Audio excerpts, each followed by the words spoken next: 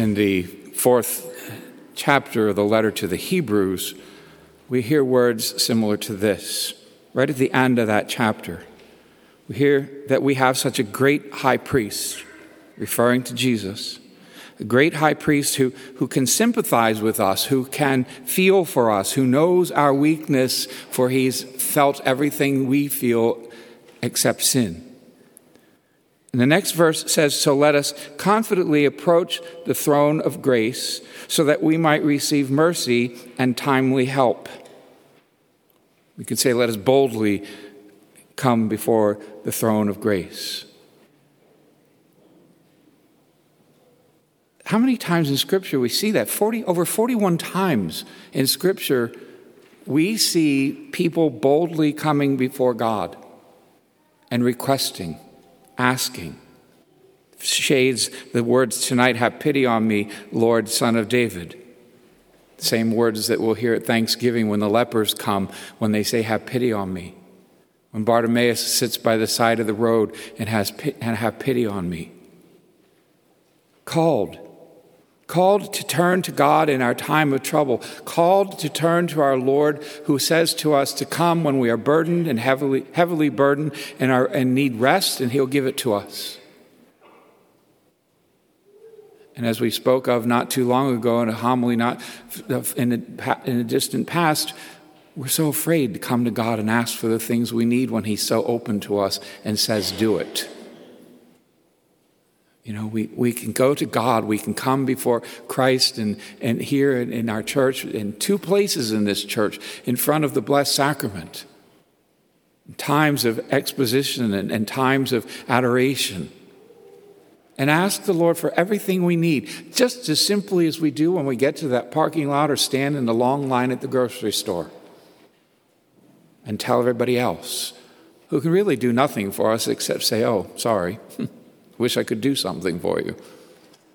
Have pity on us. Have pity on me. Have pity on my daughter. Have pity on my blindness, my hearing, my aging, my poverty, my addictions. This Canaanite woman for us represents so many people in the course of history who start out sort of as outsiders. Notice in Scripture who comes to Jesus. Not the ones who know better, not the ones who are sitting in their pew every Sunday in the temple, not the ones who are trained as scholars in religion and things of faith. It's outsiders. Samaritan women, Canaanite women, lepers, blind people, deaf people, mute people. All kinds of people, all sorts of people. And Jesus comes to them and he says, "What is it that you want me to do for you?" And they tell him, and it's usually done. Can't remember, I don't know any place where he didn't do something except for the young man who wanted to know what he could do to inherit eternal life. And when Jesus told him what he could do, he couldn't handle it and walked away. Nothing happened. Sort of like when Jesus goes home and he stands he's in that temple and he could work very few miracles, the scriptures tell us, because at his own home, people had little faith. They didn't believe he could do anything. So this person who starts out as an outsider, and all these people eventually bring together the richness of our church. We still do it. We invite everyone. Everyone, despite what the news media may say, despite what your grandmother might have told you, despite what we might personally think about other people.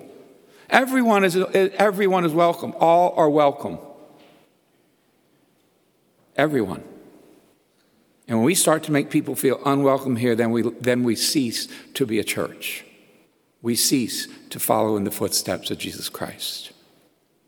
One person walks out of here tonight and feels that they didn't feel welcomed here. We all failed. We all failed. And this woman shows us that you know, think about the growth of the church. Where did the growth of the church come from? Pagan nations, Rome and Greece. Who are we praying for to be evangelized? And now they evangelize us. Africa and Latin America, Asia. The outsiders have built us. The outsiders have really adhered to the words of Christ. The outsiders recognize that Christ is the way, the truth, and the life that he says he is. while the rest of us smugly ignore his presence, smugly ignore him in others, and don't even ask for anything. Don't even come to him in prayer. This woman wasn't concerned for herself. That's where we fail. We come before God, as I said last week, the Lord is my shepherd, there's nothing I want, but here's my page of things I'd like. This woman wasn't concerned. She was concerned about her daughter, just like the centurion was concerned for his daughter, just as the widow was concerned for her dead son. And so many 41 other times where people come to Christ and they say, this is where we're concerned, and it's outside of their own need.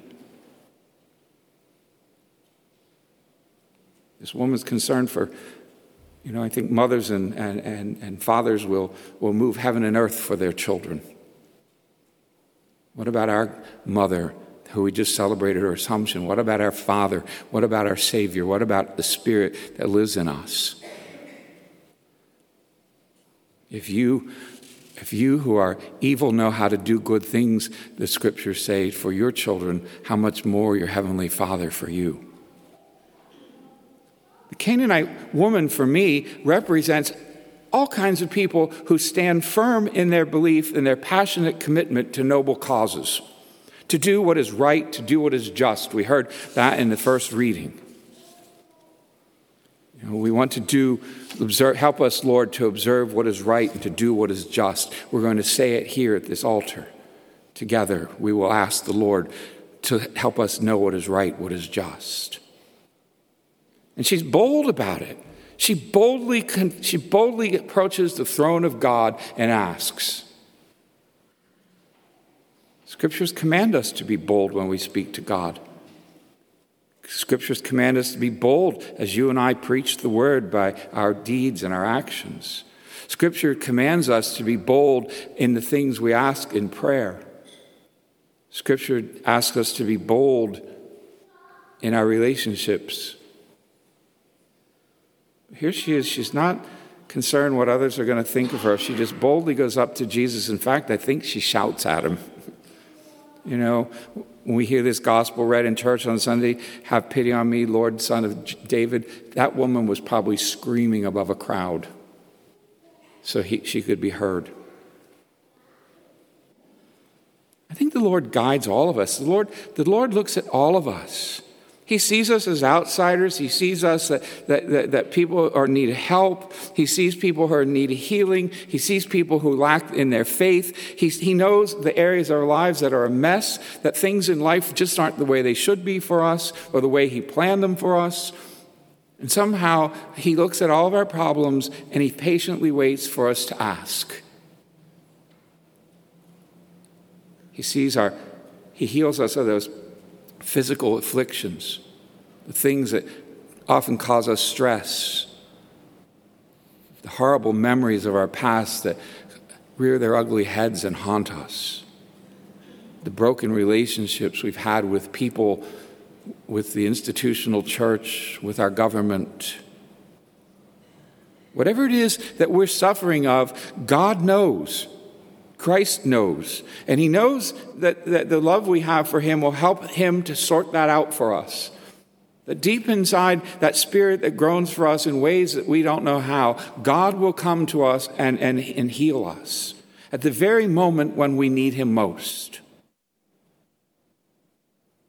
Even if he has to reprove us, it's through mercy. So let us call. Let us boldly approach this altar today. Let us boldly approach the throne of God and ask for what it is that we need, with faith, with trust, with hope. Lord, I am not worthy that you should enter under my roof, but only say the word, and my soul will be healed. Be bold. Be bold.